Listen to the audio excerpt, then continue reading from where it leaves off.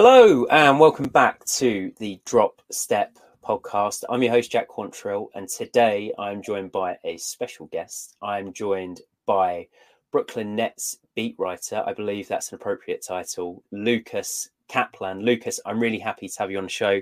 We talked a little bit pre-recording about how the Nets are probably one of the most interesting teams going into this year in terms of situation. I hope you're happy to be here and I hope you're happy to get into it. How are you doing today? Yeah, I'm good. I don't know if anybody can tell. They've heard me before. I'm a little sick, but I'm battling through it because, hey, it's always a good day when you can talk basketball and you can talk the Nets because I agree with you. We always hear about how you don't want to be in basketball purgatory. You want to be contending or you want to be rebuilding. You never want to be in the middle intentionally. And because of that, there are no NBA teams doing that except for the Nets. So definitely an interesting situation we got going on in Brooklyn. Yeah, I absolutely think so. And almost to dive straight in, we immediately touch on the dreaded NBA purgatory. You look at a team like the Wizards that sat there for 50 years post winning a championship, give or take. The Nets are in there, but I don't think it's similar to other situations where we've seen where it's tight or cheap owners looking to push into the postseason every year, looking to scrape by, losing the first round, rinse and repeat. Basically, I think there's some method to the madness. And Lucas, let's talk this regular season first, because I think it could be very easy to get caught up with what the offseason looks like next year, what the offseason looks like when this team is going to compete again. But having followed the team at training camp, having gone to a couple of shoot arounds, what are your thoughts on the Nets this year? What have the vibes been like?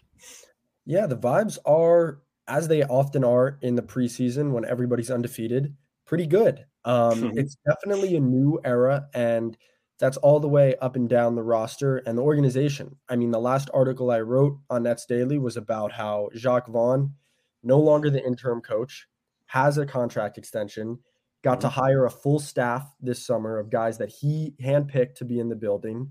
So there is an organizational clarity. Now, that's not going to make up for the talent gap that they don't have anymore with KD and Kyrie and whatnot. But the vibes are good because I think there is a clear focus for the team, to say nothing of their actual potential. And I think guys are excited, I mean, I think Mikal Bridges, for example, is excited to have a larger role on offense. I think you could say the same of Cam Johnson. I think even guys like Dennis Smith and Lonnie Walker, who signed for minimums here in the summer, both said that they had offers somewhere else, but chose to come here, maybe because they were, promised some minutes, whatever it may be. I think the team is looking forward to this season, and they are also very cognizant of where they are. There's no pretension about winning a title this year. A couple of things I picked up on there. Can Mikal have a bigger role on offense this year in comparison to what he was doing post All-Star? I think on the fringe of 27 points per game, an efficient 27, I think it was about 26.8. His true shooting went up from Phoenix to Brooklyn. He was getting himself to the line almost 7 times a game. I think about 30% usage, which was double what he was getting in Phoenix. If this man has another increase in offensive role, I think he might finally miss a regular season game. What do you expect from Mikal this year? I should say this offensive role now with a foundation of a training camp, hopefully a little bit more planned out. No, I expect a similar burden on Mikal just because, Ben Simmons is back and he's going to handle the ball. But beyond that, Dinwiddie's really the only, I guess, traditional ball handler they have. Dennis Smith Jr. is an unknown. Cam Thomas is an unknown. So Mikal's going to see a lot of touches. And for him, I expect he's not going to totally change his shot profile. It's still going to be a ton of tough mid-range pull-ups. But for him, it's really going to be if he can, I think, boost the pull-up three share of his shot profile and the playmaking. Because as good as his numbers were, and some of this obviously has to do with his teammates, the Nets were not a great offense with him on the floor post-All-Star break. No, they weren't. And I think it would have been a pretty tall order to expect a really good offense considering the titanic shift that roster went through at the trade deadline. Just sort of unlike any other team in the past 5 years, the ultimate sell-off of all sell-offs. But he adapted incredibly well. Like we said, putting up an efficient scoring half season, I suppose. But interesting that you touch on the playmaking. I think that's the one thing that I look at from Mikhail's numbers, where if you were to just look at the scoring profile, if you look at sort of the true shooting, like we said, the free throw numbers, that's a number one scoring option. But I don't know if he's a true number one, because at the moment, I don't see any other lead offensive player in the league generates less assists. So how is he going to be able to transform from assassin in the mid-range, isolation scorer, taking on that scoring burden, to getting his teammates involved and taking advantage of some of the gravity that he's going to create this year? Yeah, I think that's a good point, because he is going to be the number one scoring option. Like, you want him finishing with the most shot attempts in a game. I think that's pretty unquestionable. So it's going to be on a guy like Ben Simmons to attack the paint or get into handoffs, set good screens and kind of help Mikhail to get downhill a little. It's going to be on Spencer Dinwiddie to penetrate again, and Mikhail can relocate around the perimeter. As long as he's getting some easy shots, the other day in their second preseason game, he went 6 of 11 from 3, and then he went 2 of 9 from 2. But he ended up with, I think 23, 24 points. And it was a very classic, like, okay, these tough mid-range pull-ups aren't going in for him, but we're creating like catch and shoot, pretty open looks for him from 3. And it's on him to find those shots. And it's also on his teammates to help him out. So I would say before the playmaking, it's how can we make sure to get Mikhail more open looks, because he's going to be the leading shot taker. Yeah, let's make his life easier this year. And who do you think the burden is going to be on to make his life easier? What do you think the starting five is going to look like for Brooklyn this year? Have there been clear indications from the preseason? Do you think it looks settled, or are there spots still to be won in sort of training camp and as the season starts? Well, the guys that have missed games are Mikhail and Cam Johnson, but I think you can you can pen them in, as starters. So they've been starting Ben. They've been pretty clear about that they view Ben as an integral part of this team. So that's 3 right there. Obviously, they're starting Claxton and Dinwiddie. I'm going to say that's the 5. Now, if the spacing proves untenable with Ben and Claxton, maybe you see Dorian Finney-Smith or Royce O'Neal take the place of Ben. But that would be, I think, down the line. So I think you got those 5 starters. And then within that, Ben can't be out there and not handle the ball and not attack the paint. Because if he's not doing that, then why do you even have him out there? So it's going to be on Ben to push the pace and get these guys open looks. I mean, he says he's back. His teammates say he's back. He looks better in preseason athletically. Now it's on him to do it. Yeah. I'm looking at that team, and I think the clearest sort of roster issue is going to be that Simmons-Claxton pairing, because it's very rare that you see 2 complete non-spacers and also sort of dodgy free throw shooters. I know that Nicholas Claxton towards the end of last year was edging up to average, having sort of been historically bad in postseason runs. I think there was a game where he went 0 for 11, which is slightly insane, but he was at 63% post All-Star break last year, which was interesting. So I think you're going to have the opportunity for some really interesting lineups when you stagger their minutes. I love the idea of a potential, I don't know what you think about the backup big situation, but I think Dorian Finney-Smith stands to benefit a lot from playing next to Ben Simmons if he's getting that paint penetration. This is a guy who we've seen catch a ton of corner threes from Luka. And I was listening to JJ Redick's podcast where he had Tyrese Maxey on, and he was speaking about the open threes that Ben generates. They're not sort of passes in flow. He will get to the paint, he'll get to the rim, and you will receive a bullet to the corner, and it's on you to be ready to catch that. So I think that we could see a little bit of a revival in DFS, which would be good. That would sort of maybe make us reevaluate that Kyrie Irving trade. And then in terms of when Simmons sits, you've got really, really simple construction. I think that Royce can come in. He was a bit of a plus-minus god post All-Star break last year. Proper sharpshooter, can switch, just an old, reliable head. And that's going to be 4 spacers around Nick Claxton. It's going to be 2, maybe 3 shot creators, depending on if Cam Thomas can get himself really established in the team, which I think would be really exciting just from the casual fan point of view, because I think you say Cam Thomas's name to casual NBA fans, and he's the guy that went for 40 3 times in a row after Kyrie and KD left. He's their savior, right? So some really interesting questions. Who are your swing players this year, aside from Ben? Because Ben is the ultimate swing player, right? Right.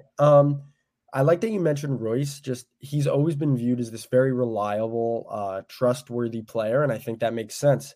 Last year, and I wrote about this, by far the best three-point shooting season of his career. Makes, attempts, percentage, and shot distance. Like he's spacing 3-4 feet behind the arc. And if you look in preseason, he is jacking them up.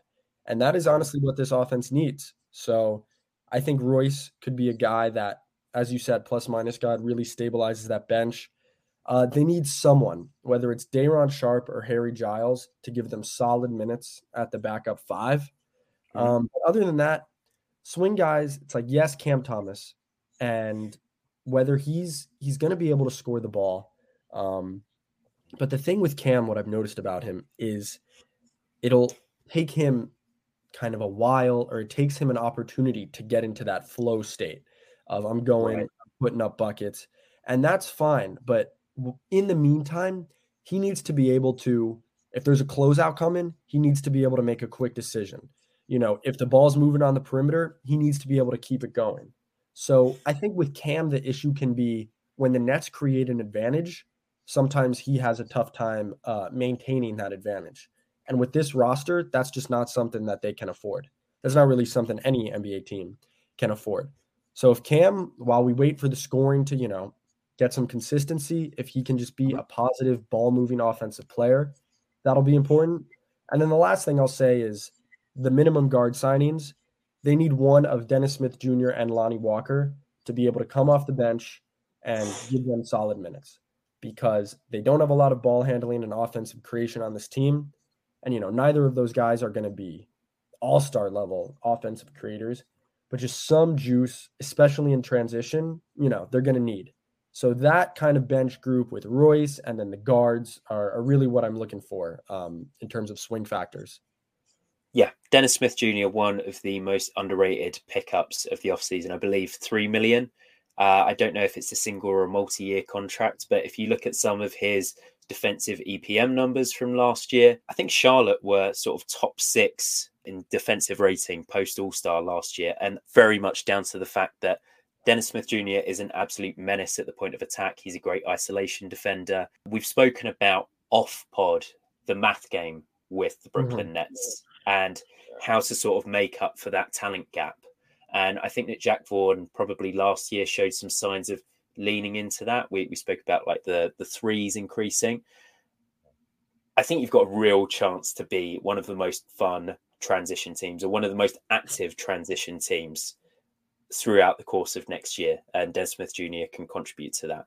So what are your thoughts on terms of overall play style? Are we looking at an egalitarian offense? Are we looking at run and gun? There's probably 2 outcomes where if it's all working, it's going to look like this. And if it doesn't, it's going to look like give Mikal the ball. Definitely. And just to put a ball on the last point, you asked me about swing factors. I named like half the roster. I think that's very indicative of where the Nets are at in terms of the NBA landscape. But yeah, it is going to start with getting stops and getting rebounds, which the Nets struggled with last year, pre and post deadline. I don't think they're going to be a plus rebounding team this year, just given the roster construction.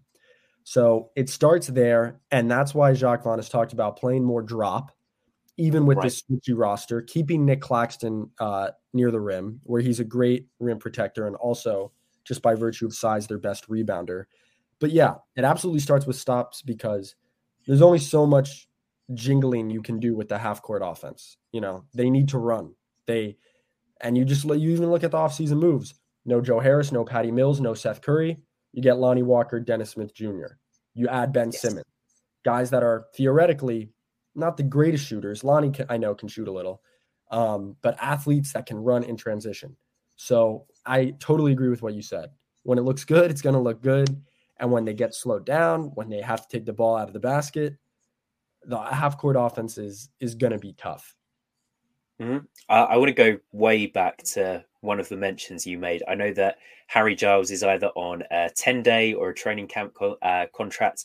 If I told you back in 2017 that the Nets would have Ben Simmons and Harry Giles on the roster, how hyped would you have been? This is championship material, surely. Oh man, that they still talk about Harry. I mean, I almost feel bad for him because you can't get through a press conference without his teammates or his coaches, the reporters mentioning Harry Giles, the high school phenom.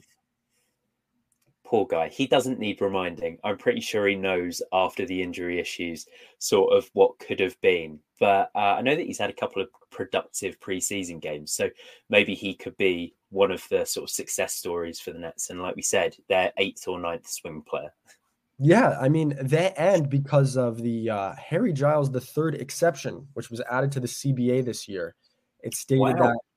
that if you missed a year of service of playing time, that did Right. not count towards the two-way contract eligibility.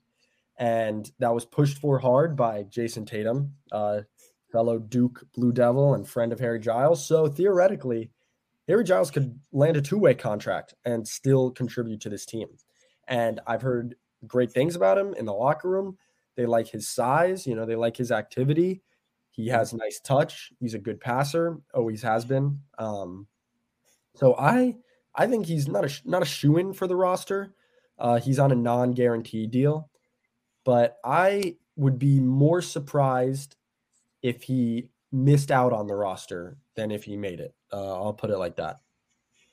I will always remember where I was when I found out that the Harry Giles III exception existed. That is top Brooklyn Nets coverage there. That is why we vet our guests and we only get the best of the best on. Honestly, that has made me fully geek out there. But I just feel like from a wider perspective, these guys that had that sort of blue chip athleticism and they have to sit out so much, these guys that were tipped to go high in the lottery, I feel like Harry Giles has probably become a pretty cerebral player. To get to that level of skill and to get to that level of sort of fame and acclaim and then have so much time out. I know that if he's had, a mindset that hasn't been bogged down by, all the numerous negative factors that could have bogged him down, he's going to have been watching a ton of film and got himself to a ton of different practices.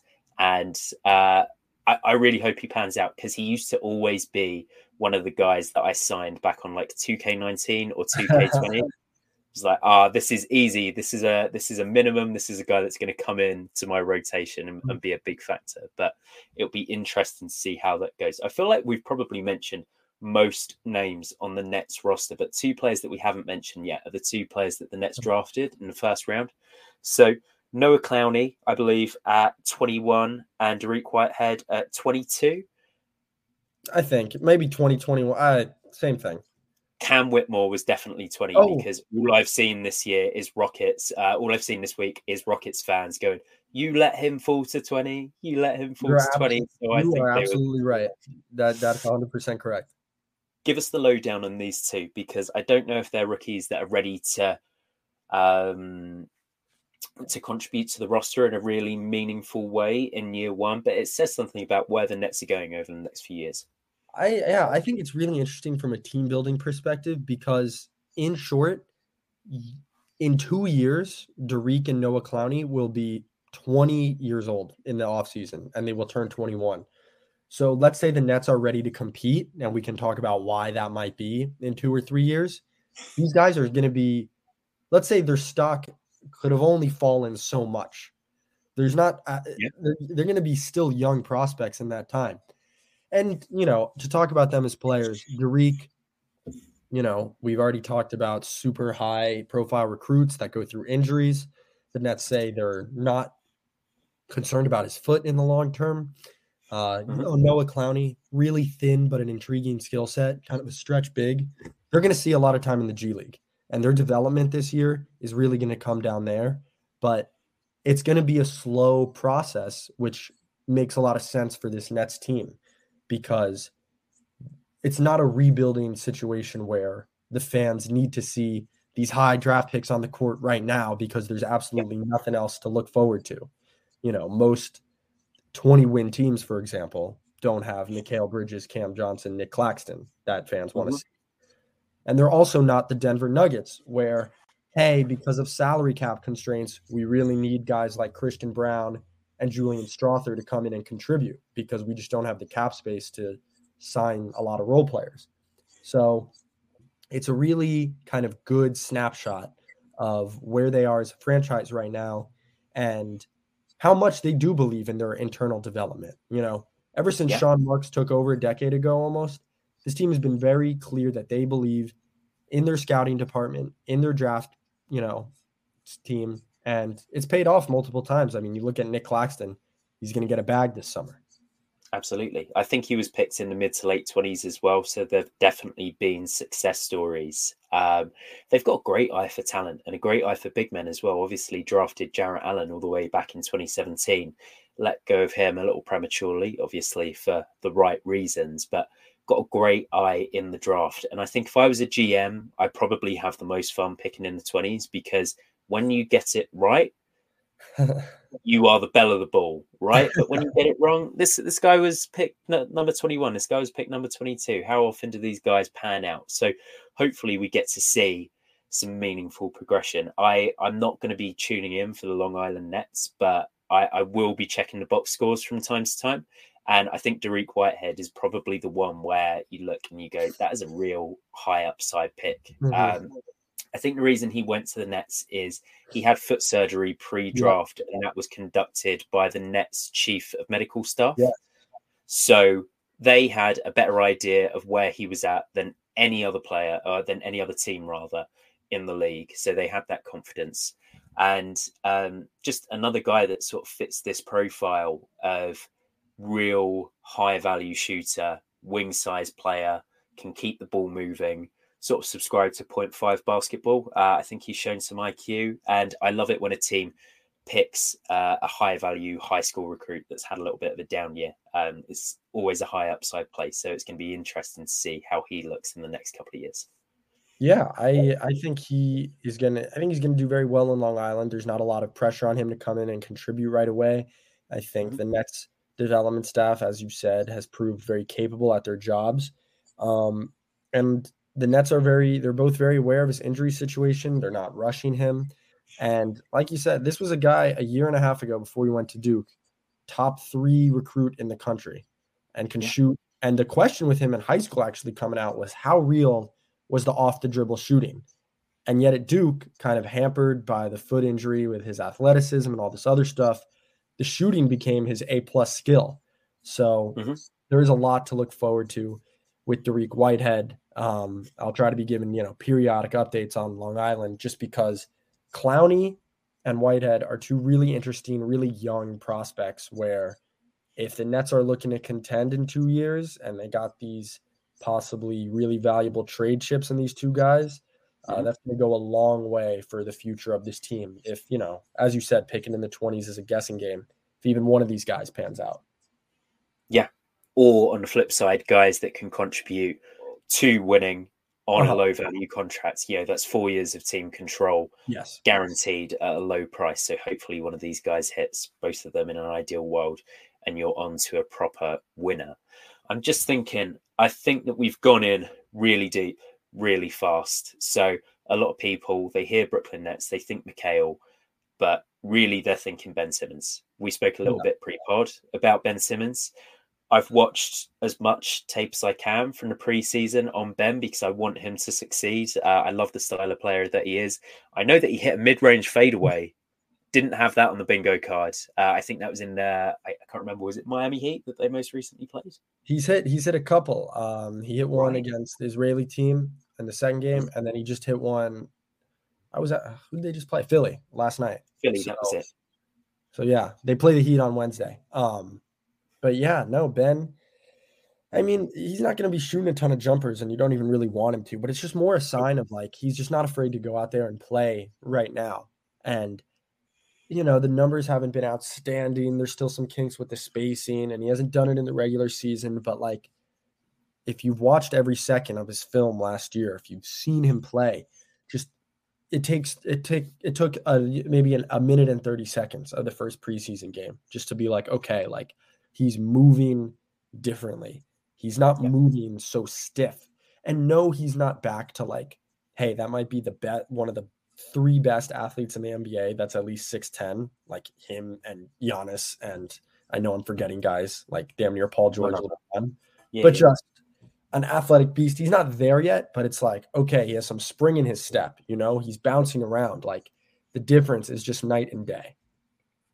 For 2 years, Ben Simmons ducked Joel Embiid when the 76ers came to town.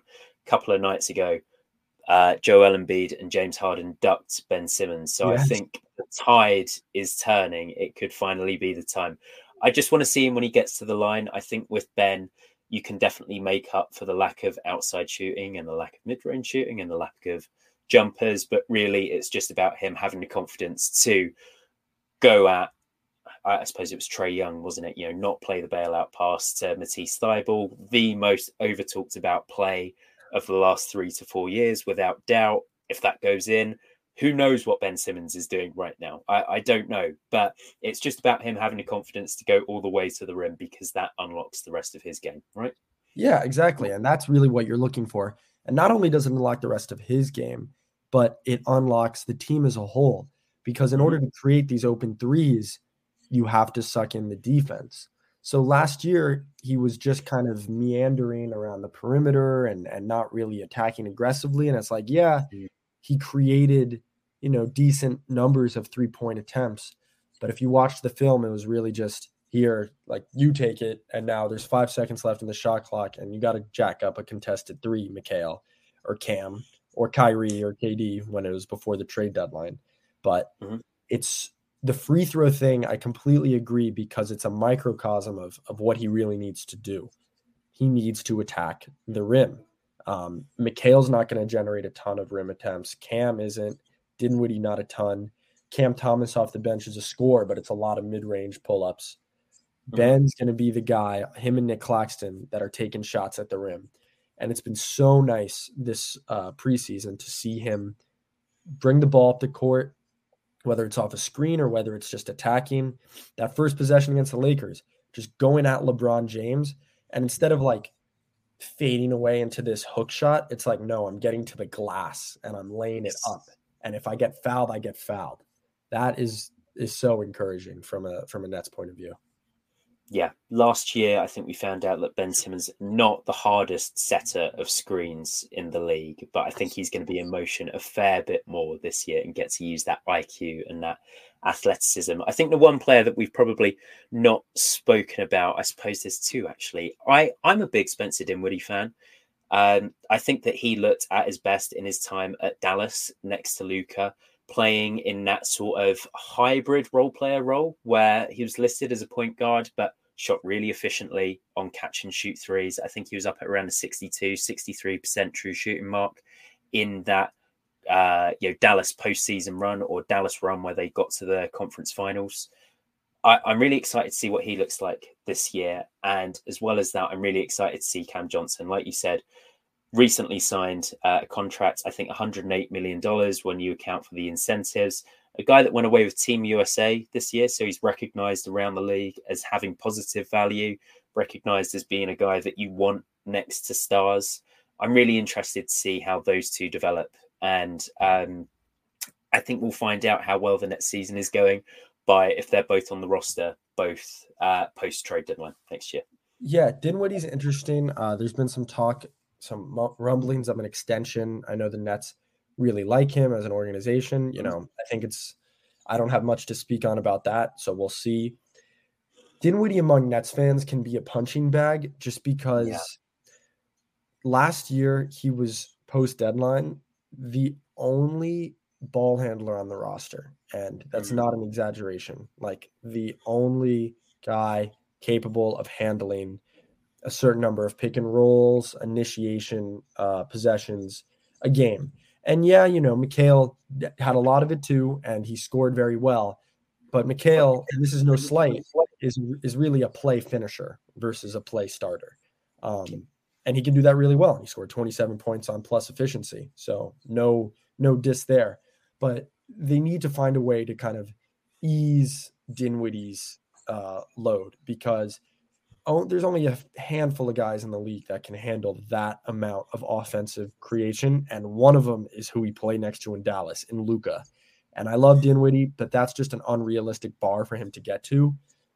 Already this season, he's talked about, hey, I'm a good 3-point shooter. Like, I look forward to spacing off the ball when Ben has it, when Mikhail's has it, and kind of within a possession even alternating between that guy who runs a high pick and roll and then gets off the ball and relocates for a catch and shoot three. So I could see him having a really kind of impactful offensive year, even if the numbers maybe won't reflect it, because there are just going to be times this season where a possession falls apart and it's Dinwiddie with the ball, 5 seconds left on the shot clock, and he has to make wine out of water. So I'm excited to see the kind of year he has just from a versatility standpoint. Yeah, last year in a Nets uniform, Spencer Dinwiddie, 13.8 field goal attempts per game, 40% field goal percentage, shot 28% from three on 5.6 attempts per game. That being said, 9.8 assists, 2.2 turnovers. That's an elite assist to turnover ratio. And despite that shooting slump, because he is better than that, plus 1.7 when he was on the court, so 1.7 plus minus. I think that demonstrates more than anything the fact that he was the Nets' only sort of capable ball handler. But like we said, he sinks back into a slightly smaller role. He's still going to have room for pick and roll reps. And I like the idea that you have where you're going from maybe sort of 1.5, 2 guys last year. If you trust Ben, if you're expecting development from Mikhail, you're probably going to have 3 guys that you're comfortable initiating offense with. And it's going to mean that Mikhail doesn't get tired through the course of a whole season.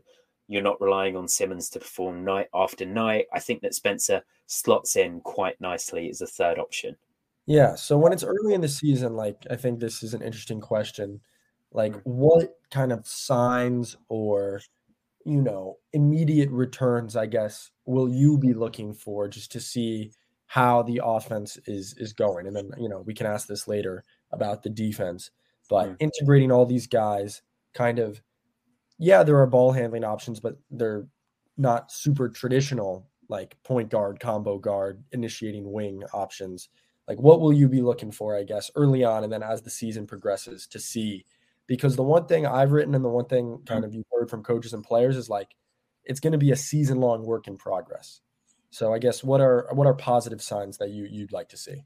So I'm going to be looking at Nick Claxton every night in terms of his offensive involvement and his efficiency, because this was a guy that had a really fun time pre-trade where he was hyper efficient. He was in Defensive Player of the Year talks, or at least first, second team all defense talks, and just a hyper efficient rim runner, play finisher. And I think that really dropped off in quite a painful way for him last year, to the point where he really wasn't quite as effective. So I'm going to be looking at Nick Claxton, because if he's getting efficient points, either he's turned into Hakeem Olajuwon and he's posting guys up, or more likely the offense is humming, there's practical ball movement. You're going to see a guy like Simmons get all the way to the paint and find him on the trail. You're going to see Mikhail draw 1, draw 2, and find Claxton in the pick and roll. But really, you just want to see defenses getting in rotation. And I think that Claxton can be the guy that benefits from that, much like he did last year for the majority of the season. It's just when the offense is flowing, he's a great play finisher. And if it's not, he is a guy that can attract so much trade attention at the deadline. I think I look at Dallas, for example. Dallas are the absolute team where I look at for Nick Claxton and just go, if Derek Lively isn't ready, this is a guy that you should be spending whatever picks you have available to get, because he offers you that switching that they really benefited from in that postseason run. He offers you potential drop coverage experience if we're to, if that's something that Jack Vaughan is going to place emphasis on. I think that he is, guess what? It's our favourite sound of the podcast. He is probably the ultimate swing player for the Nets this year in terms of if it's humming for him on both ends, that's a great sign that the Nets are having a season that they can be proud of. Yeah, I am probably the biggest Nick Claxton fan in terms of one for a long time in his career. And I even yesterday, like your point about Ben Simmons is getting him easy looks. You wouldn't think that a Ben Claxton pick and roll would really put much pressure on defenses, but it was kind of snug. It was set like 15 feet in, and Ben threw him a perfect dunk in the game against the Sixers. Threw him a perfect alley-oop for a dunk, and that's a good point. Like this guy led the league in field goal percentage last season. Like he is a really, really skilled finisher, both hands long around the basket. And like a lot of those looks were not just easy dunks, like tough wrong foot floaters, right hand hooks. And one thing I'm really looking forward to see if Nick Claxton can do this is if because they're going to struggle on offense. There's just going to be possessions where things kind of stall out inevitably. Yep. I'm really looking to see if they give him some more like hub actions, like fake dribble handoffs, stuff like that around the elbows. Like he had a possession against the Sixers the other night, fake dribble handoff, and he gets from the arc to the rim in one dribble and dunks it. Like he's not going to do the Giannis thing, bully ball. He's not put a shoulder into you, but like he's just so long and explosive that he doesn't need to put the ball on the floor a ton. You know, he needs like one dribble to get himself into a hook. And he can really, I think, help to mitigate some, not all, but some of the offensive struggles that the Nets have had. So I totally agree with you. Like if he's shooting poorly from two, like something's wrong. You know what I mean? Something's wrong with the offense because he shouldn't be bailing them out of that much. Like he should be finishing those looks around the basket. So that's a good point. And then I like that you mentioned the trade deadline because for me, from a roster building, from a long-term perspective, there's only one catastrophic failure outcome for this season, and that is letting him walk for nothing in free agency. Awful. That would be Raptors. We just saw it with Van Vliet. Like teams, not like the general media might not. I don't know where Nick Claxton came in on the ESPN top 100 thing, like whatever that means. Like I would have him top 50 because, like you said, like he's easily a top 10 defender in the league and a really good finisher. Like that's just an inherently valuable sort of mold. But teams know how good he is. Like teams in contention, like the Mavericks, let's say they're doing well, will be willing to give up assets for Claxton for a playoff run. And he's going to get paid this summer. So if the Nets aren't in a position to do that, if they're far apart on contract negotiations, if they're not playing super well by the time February comes around, they can't be afraid to pull the trigger because losing him for nothing, I think, would just be, I mean, I don't have to spell out why. It would just be an awful, awful mistake. Yeah, without doubt. Just one of those guys that could go to a good 3, 4, 5, 6 teams around the league and just instantly fit in and elevate a defense and be, I think he's a playoff defender, which is the other thing. We've really seen it during the regular season, but if you're looking at how playoff basketball differs from regular season, that switching that Claxton provides is going to be absolutely invaluable. And I know that a couple of people clowned him for not being able to guard Joel Embiid one-on-one in the post. Find me anyone in history that is going to do a really good job of guarding Joel. Unless they're from Space Jam and they're an alien, I think you're going to struggle. And when you're giving up that sort of size advantage, that's not Nick. But Nick can follow. He reminds me a little bit of Bam Adebayo in that versatility. I think that's interesting where we speak about the handoff hub potential. I don't necessarily see that same offensive versatility that Bam has, but on the defensive end, he's a bit of a chameleon, right? So I think fingers crossed you see him sign an extension and this team is primed for an off season in the next couple of years where they can add another creator, where they can add a potential number one or a co-number one with Mikhail. Let's say he takes another leap. And Nick Claxton is that anchor on defense that teams just need in today's NBA. So, Yeah, absolutely. Claxton's really interesting. I think what I want to do is let's talk about the Nets this year, wrap it up finally in terms of a regular season prediction, how you think it's going to go. And then let's talk about the future and where we potentially see this team in the next 2 to 3 years. Yeah, I think if I'm submitting a prediction, their over under win totals, I think 36.5 from Vegas. And I think that's decent because there's a lot of teams that are gonna, I mean, in the East, there's just not that many tanking teams. NBA is so talented, no easy wins every night. But I'll say that my final record prediction is either 38 or 39 wins.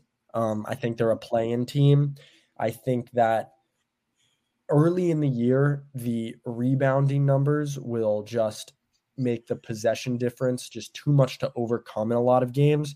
I do believe in the transition offense, but I think while they figure out how to get into it, there's just going to be too many nights where the half court offense stalls out, and you can't have that and not be dominating the possession game. So, as like the Raptors weren't a great they're a bad offensive team, but the way that they won the possession battle every night on the glass, especially 2 years ago when they were a little bit better than last year, really helped them out.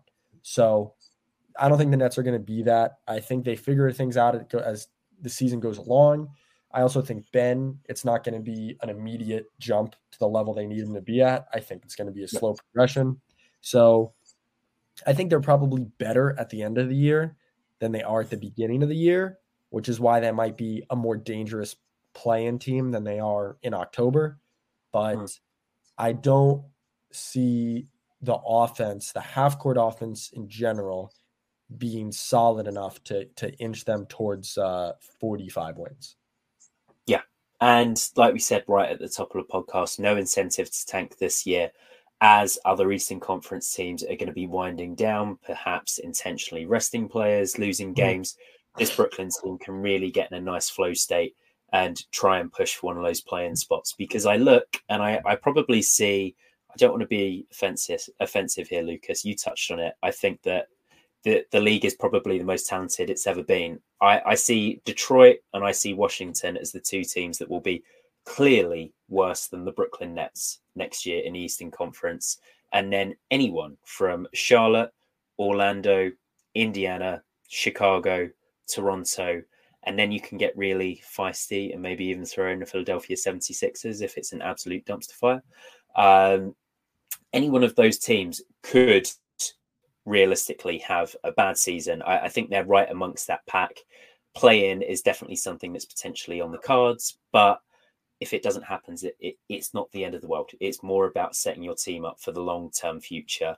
I think it's hard to have that perspective as a Nets fan, but I think the long-term future is bright. They've still got a ton of picks on the roster, and I was really interested in the Damian Lillard rumors over the summer. I really looked and I thought, if you had just thrown Dame on this roster for, let's say, Derek Whitehead, Noah Clowney, and 4-5 first-round picks, because you have them to spend, it's the best roster that Dame has played on. I think he's ended up in a better situation playing next to Giannis, but if you just looked and said, we're going to put him next to Mikal Bridges, Cam Johnson, Dorian Finney-Smith, Nick Claxton, he's never had that kind of defensive infrastructure, which leads me to think that in the next few years, why can't you do that for another offensive star that comes on the market? I think that's absolutely the plan. And the front office has been open about it. They've said, we want to build this team and create a solid identity, and we're never going to rule anything out. We're going to do our due diligence. But it was just a little bit too early on Dame, which I agree with. They've had these picks for 3 or 4 months after KD, Kyrie.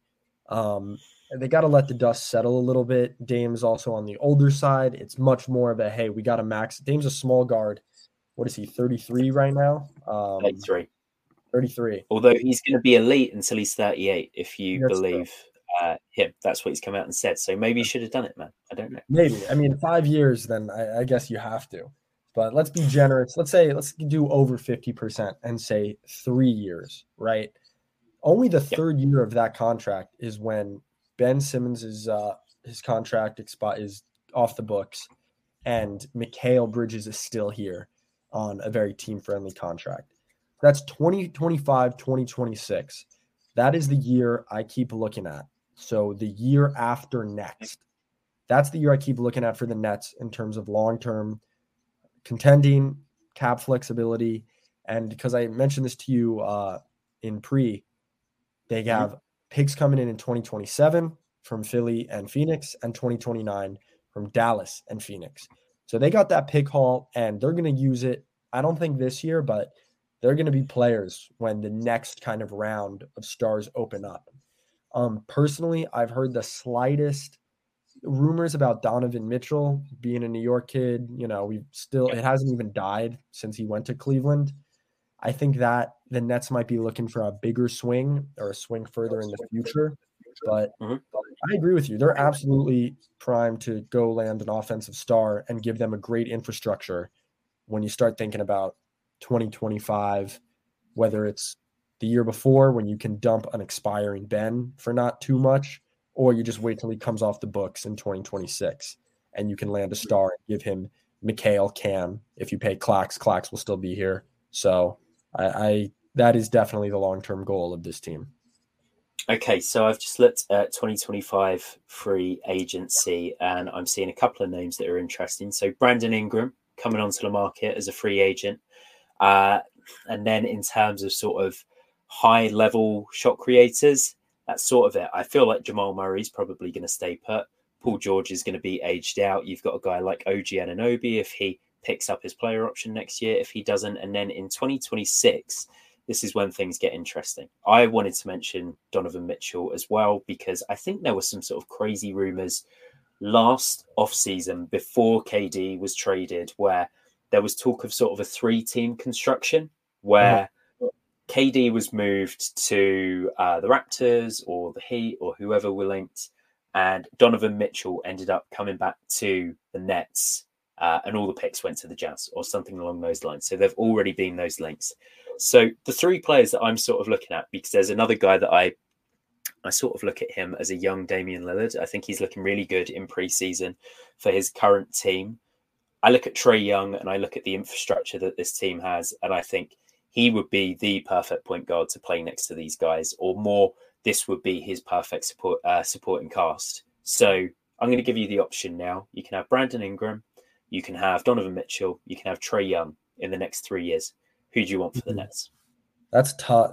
I think you got to go with one of – I think if the roster stays the same, you got to go with Trae Young. I just think the ball movement and the offensive initiation next to these guys. I mean, the one thing about Trae is that he, through no exaggeration, is one of the best lob throwers I think the league has ever seen. And I just can't imagine how many spoon-fed dunks he'll get guys like Nick Claxton, how many corner threes he'll create for the Cam Johnsons and, like you said, the Dorians, Mikals, the Royce O'Neals of the roster. I think that's the guy you look at. And, I mean, even this hypothetical illuminates something that we all know as NBA watchers. The league can change so quickly. I mean, in a year, a half, 2 years from now, like the amount of names that may potentially could be on the market, you know, I mean, Damian Lillard was an anomaly in that we kind of sensed this coming for 3 years. It happens pretty quickly. I mean, even the James Harden stuff to the Nets all happened in that one summer. I think the closest, even with Joel Embiid, where we're expecting it kind of to happen maybe somewhat soon, the noise hasn't been as loud as Dame. So I think for the Nets, it's just all about keeping that flexibility. But if the roster looks anything like it does now, you go all in on offensive creation and try to, I guess, keep somewhat of this stable of solid defenders and maybe Claxton and these wings. But again, if you think you're going to lose Claxton this summer, you got to get ahead of it at the deadline. 3 more names I want to run by you. So 2 are sort of short term that I could see coming onto the market this year. I suspect I know what you'll say, but Karl Anthony Towns was in trade discussions this season. I don't necessarily see him as a guy that can play next to Nick Claxton, so it probably mean giving up on Nick. What are your thoughts on Towns in a Nets uniform? I actually would love to see him next to Claxton just because. You would? Okay. just because I think you actually end up with Claxton probably switching to quote unquote the 4 on defense as a big wing. Mhm. And because you really don't want Cat chasing around on the perimeter, like as the criticisms of him on the inside as a shot blocker and a rebounder are very valid, but I think you get even more diminishing returns when you throw him on the perimeter, and that leads to breakdowns. I do Yeah, think Clax can insulate him as like a help side shot blocker and a guy that flies in and can become more of a roamer. I would really love to see that. I mean, we've seen it from Clax. I think it would depend on the price point. yeah, And I'm not sure the Nets price point will be where Minnesota's is, and I think that's the reason it doesn't get done. And from a basketball fit, I actually don't mind it on defense, and I don't mind it on offense. I just think the vertical spacing between Clax and Cat will be awesome. Unfortunately, though, the price point and the fact that the Nets probably don't have the ball handlers to really make that work prevents them from yeah. doing it. But I actually would like to see it in an ideal world. Yeah, so I differ from you slightly where I think that if, say, Claxton is indicating that you might want to look elsewhere next year, and you can flip and you can go from one of the best defensive centers in the league to one of the best offensive centers, that could be something that's really fun. And when you speak about a guy that could be utilized as a handoff hub, I think that Karl Anthony Towns Right. has one of the highest ceilings of any big as a handoff hub, because not only can he do the bully ball that we see Sabonis do that drive to the rim that you spoke about with Nick Claxton or a guy like Bam Adebayo, but this is also a guy that can pop back for three Right. as well. Right. So a 3-level handoff scorer, which I hope I'm coining. If anyone's ever said that, then in the comments or in my very small listenership, let me know. So that could be interesting. I just don't know about that Well, defensive fit. But go this is go the for it. interesting thing about the Nets. Like they're kind of ripe for this star, and it could be any number of stars just because the roster right now is very versatile, but it's without that leader. And Mm, so that could look like any number of things. I mean, a lot of the time when organizations are thinking about trading for a star, it's very clear kind of what archetype that would be.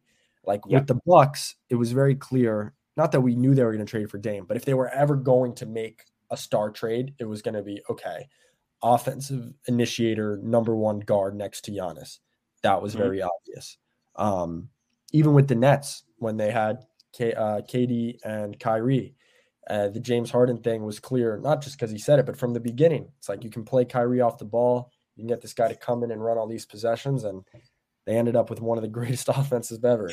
Um, for didn't 7 see it or for, 8 games, but didn't see it for it was long. beautiful when it was working. It was beautiful. So yeah, the Nets. That's what's really intriguing about this team in the long term. Like, it could be any number of archetypes of Mm-hmm. stars. I think in a year or two, you'll really start to hear it heat up.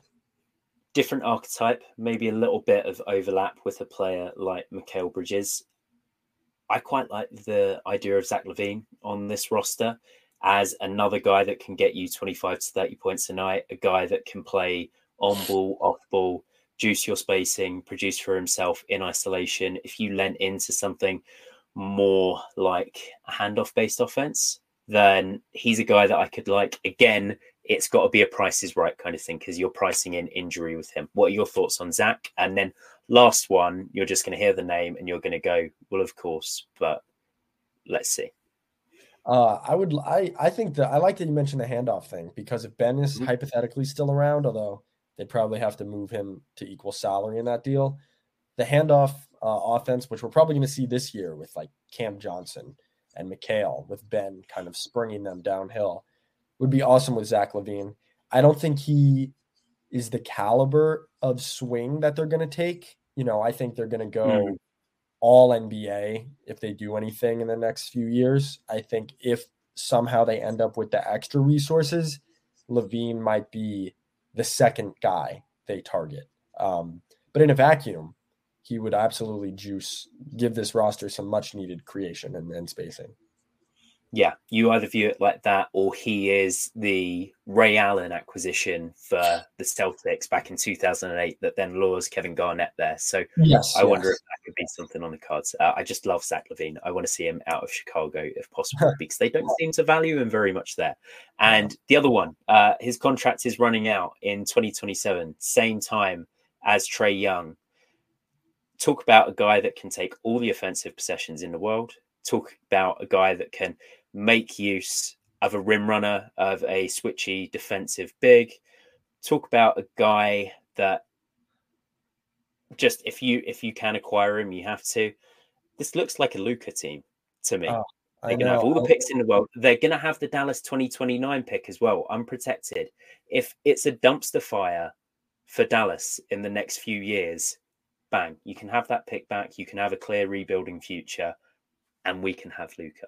That's obviously the one. I think that's the thing because that's the 2018 draft. So it's the 4-year rookie contract and then the 5-year supermax extension. So Mm-hmm. 2027. That's what's so kind of, I guess, freeing about this Nets roster is that they can go after the stars in multiple waves. Like that's kind of the next wave of expiring contracts. But the positive of the Nets picks being so far out is that let's say there's these rumors that might start flying in 2 or 3 years, the Nets will still be positioned to give up those picks. And they're positioned to wait. And like I said with LaVine, they're positioned to wait for the biggest swing imaginable. So hypothetically, 3 years, I know it's a long time away, especially in the NBA landscape.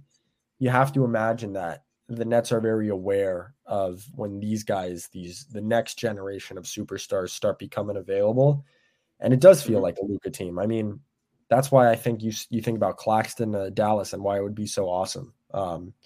They could insulate him with length on defense, rim runners, spacers. I mean, who wouldn't? But that would be, let's just say I'd love to cover some Luka games.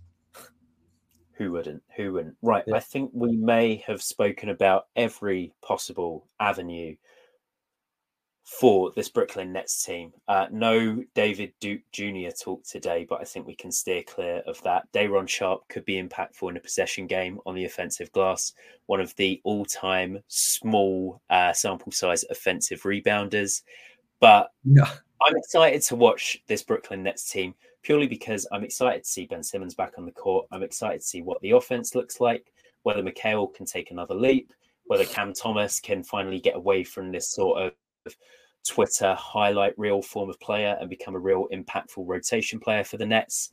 What does Claxton look like? There are so many questions. We're going to have so many answers, and I can't think of a better person that I'm going to want to read this year to supply the answers than you, Lucas. So thank you so much for coming on, man. Any parting thoughts? Any things to plug, or are you just dying over there? You said you were ill at the start of the pod, and I think we've pushed you pretty close to the line here. No, it's been it's like it's a panacea, man. It always is fun to come on and talk basketball, and I appreciate you having me on. Everybody can find my work at Nets Daily if they so choose, or on my Twitter, which is just my name.